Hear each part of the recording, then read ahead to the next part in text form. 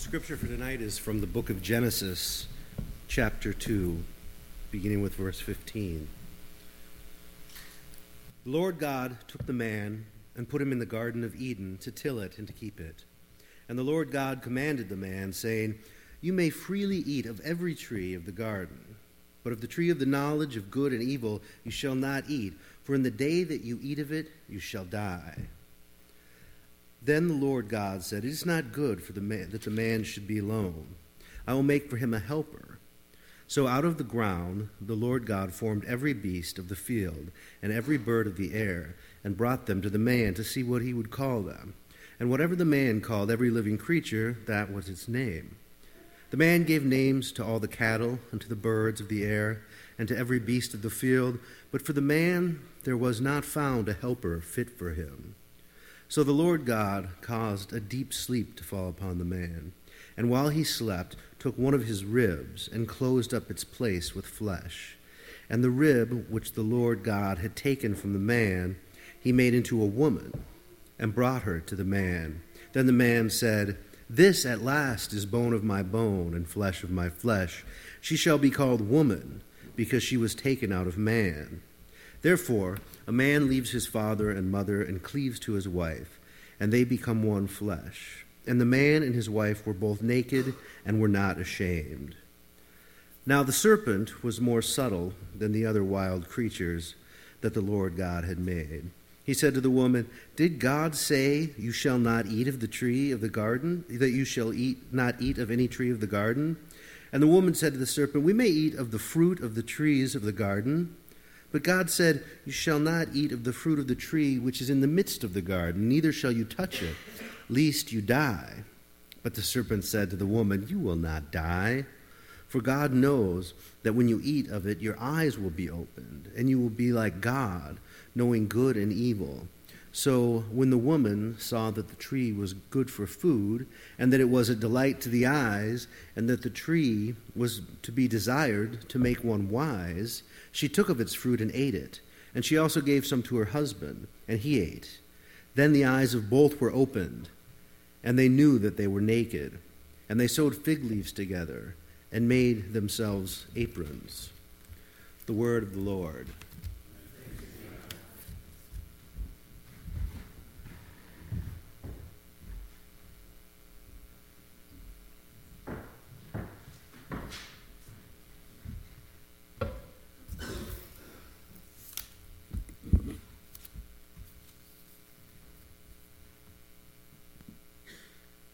I think it would be both fun and a little bit daunting to try to tell a true or even true-ish story about the first humans.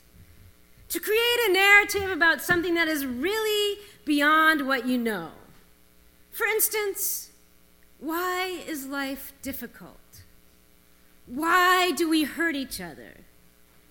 Whoever wrote this story was maybe kind of trying to say why. I don't know if they did a very good job, but it's a hard job. After Adam and Eve talk to the snake and eat the fruit, God says, because of this, life is going to be painful and hard in lots of ways. In pain you shall bring forth children. That one really gets to me.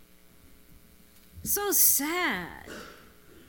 When I try to figure out what's really important in my life, the one thing, maybe the only thing that I'm really certain about is loving my children.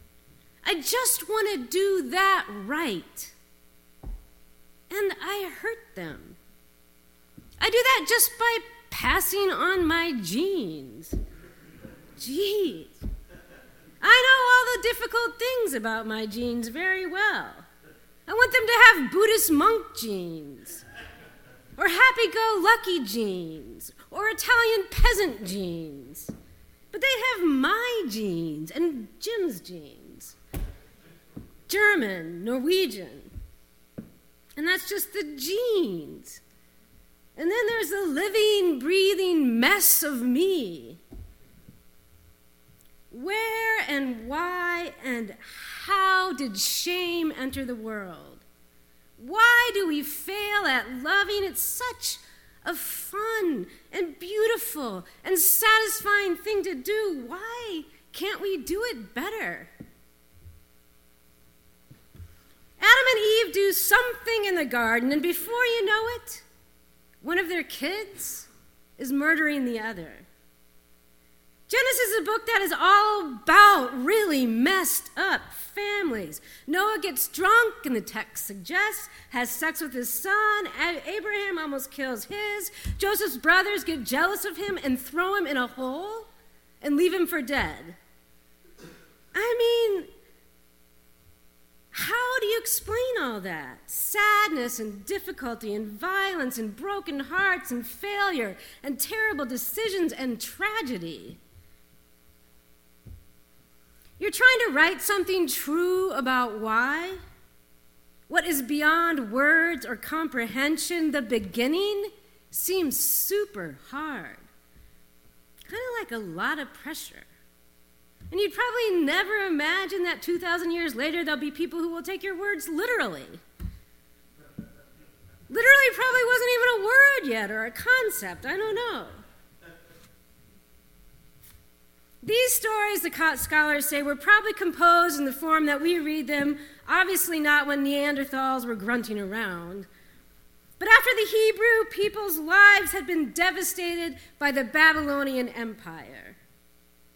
For hundreds of years, their hopes and their dreams were gathered around the belief in the power of their God to protect them.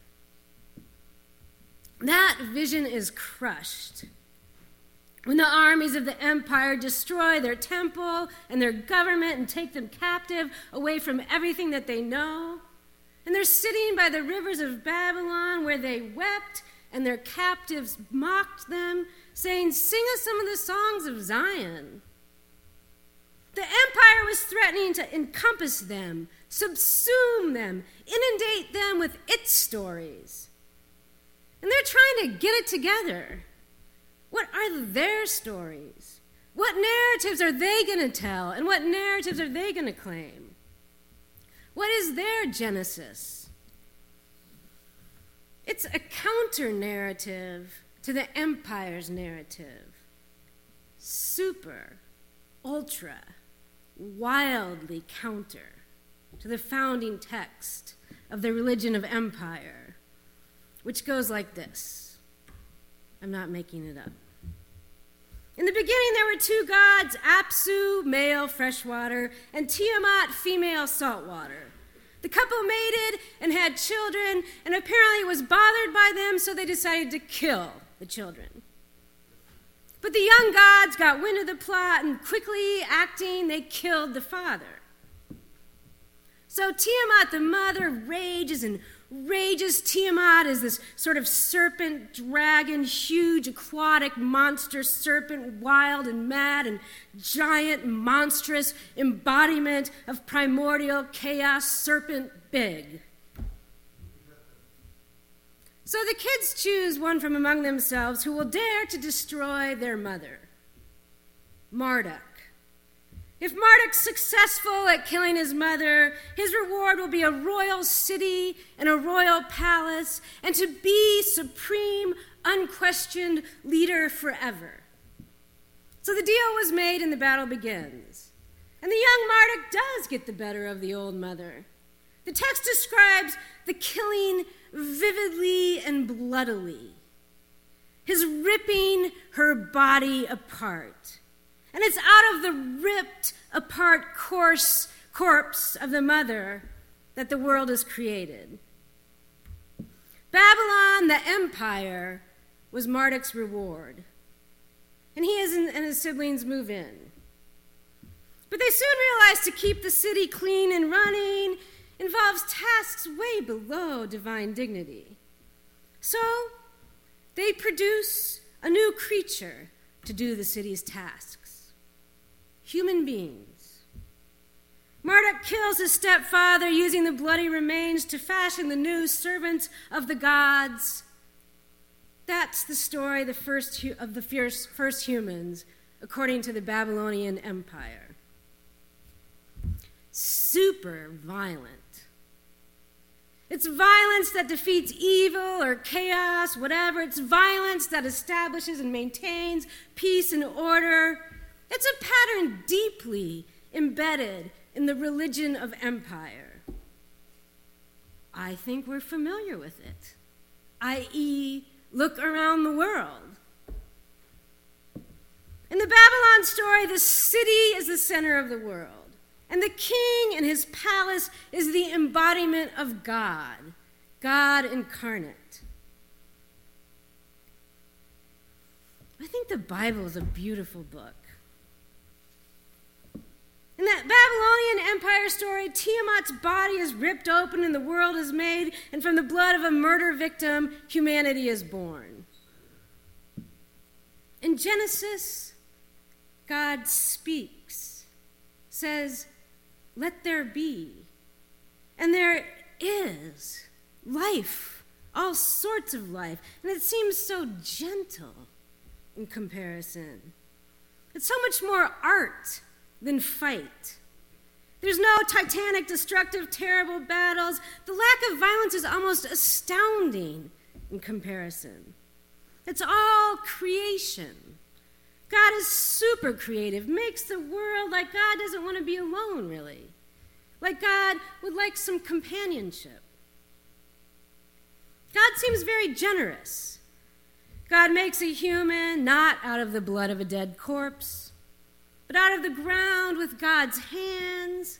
God gives the human fish and food and a lush garden to live in. The human isn't merely a servant to keep the city tidy, doing the work that God doesn't want to do. It's like God involves the human in God's work. God makes animals, and he brings the animals to the humans to see what the humans will name them. Like God's interested in what the human will do, interested in what names the human will make up. God just doesn't sound like this strict, rigid, autocratic, hierarchic, super control freak tyrant, really. All worried about his or her status as supreme, all-powerful, unquestioned ruler. God makes the human in God's image. So God, not liking to be alone God's self, thinks the humans shouldn't be alone either. The animals seem nice, but they're not really companions the human can be intimate with. So God, using a bone that God gently takes out of Adam when Adam is deeply sleeping, no ripping, no death, no blood, takes the bone and around it sculpts for the human an intimate other. And they're naked together and unashamed, and it seems all sexy and warm and free. And it'd be nice if that lasted a while, but narratively anyway, things are moving along pretty quickly. And then, okay, there is a serpent. But you could hardly have a less Tiamat-like serpent. It's not some primordial beast all strong and raging. It's not really even very clearly an enemy. Tiamat roars and snorts, wild and mad and giant dragon embodiment of primordial chaos. In Genesis, the snake talks. It's practically funny to think of it in comparison to Tiamat. And like wimpy. It's crafty, the narrative says. The snake just poses a question. It's not really a bad, evil, terrible, violent question, but it seems like it does introduce the possibility of a distancing, maybe. Messes with the intimacy. Acts like God's not there in the breath and in the bones. Like God just walked out of the room. It's a little gossipy. Did God say you shall not eat of any of the trees of the garden? Like implying something about God, like God is a little selfish, maybe. The emperor keeps the best fruit for himself. That's something that everybody knows about a king. The fruit, the harvest, the fields, the gardens don't belong to the people. And the woman's like, no, we can eat of the trees. But then something starts to turn. You can hardly look at this and go, yeah, okay, now I understand why people suffer. Thank you. But there's something in it that seems accurate about what happens in relationships. Eve seems to get a little suspicious or something.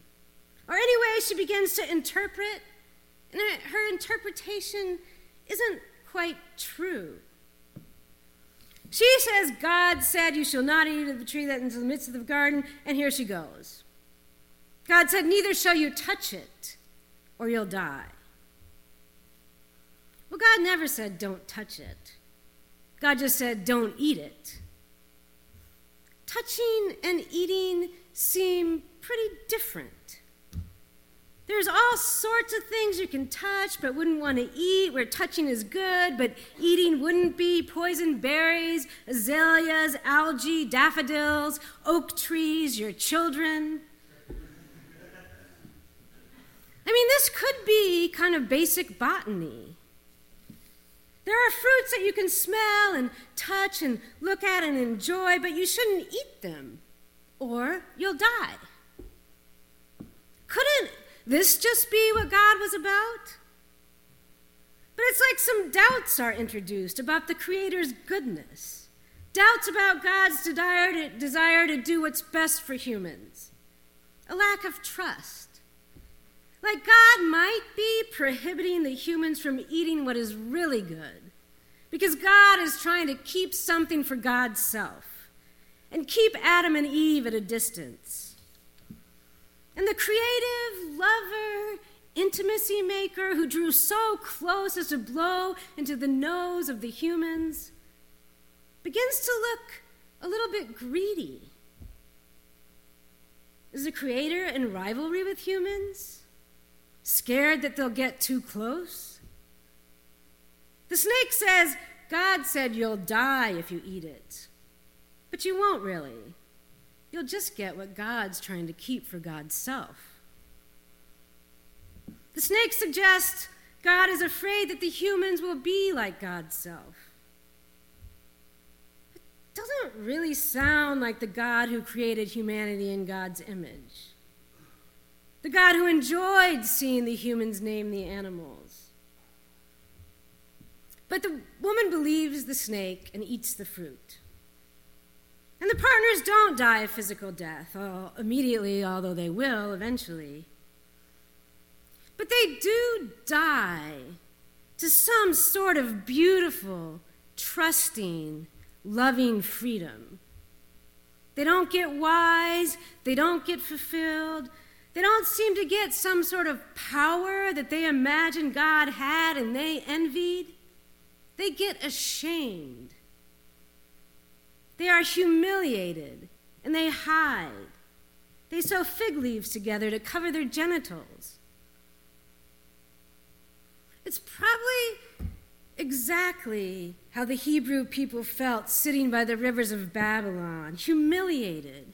Their little nation flirted with the power, made deals with the kings of the world, and desiring power, power crushed them and took them captive. It seems like you might, in that situation, begin to ask some questions about power, about freedom, and how you lose freedom. The snake says if they eat the fruit, they will become like God. Maybe there's something to that. Maybe being God isn't all it's cracked up to be. Or maybe that's not the best way to put it. But is different than you might think. Maybe being God is not at all like being an emperor, living in a palace with servants waiting on you. What the empire thinks of as good, power, wealth, glory, might seems a lot different from what God said was good, which seems a lot more egalitarian and expansive and inclusive. Every plant yielding seed, every beast, every bird, everything that creeps on the earth, everything that has the breath of life, every green plant, every morning and every evening. The Creator doesn't sit on a throne. That seems like such an empire image of God. God gets God's hands dirty and puts God's mouth over the human's nostrils and blows breath into them, is intimately involved. What's God like? The mystery, what is beyond words. Maybe the world's image, our image, is almost always pretty off. God keeps trying to show us what God is like, but it's so hard to see. Maybe the image of God as all-powerful King of the world needs some revising. Jesus revises pretty dramatically. What is God like? Maybe the humans do become a little like God after they eat the fruit. And maybe it's just not the palace that they imagined. God suffers. The Romans mean it as a joke when they put the sign over the cross that says, King of the Jews. But that's some pretty beautiful irony. Look at God, humiliated. Talk about being in the place of shame. Jesus struggles in the Garden of Gethsemane. Jesus dies naked, hanging on a tree, and then is raised up in a garden. Eat this fruit, Jesus says. This time my body broken for you in love. It's like, okay, let's do it over again. Here's the tree, here's the fruit. Trust me this time. I love you.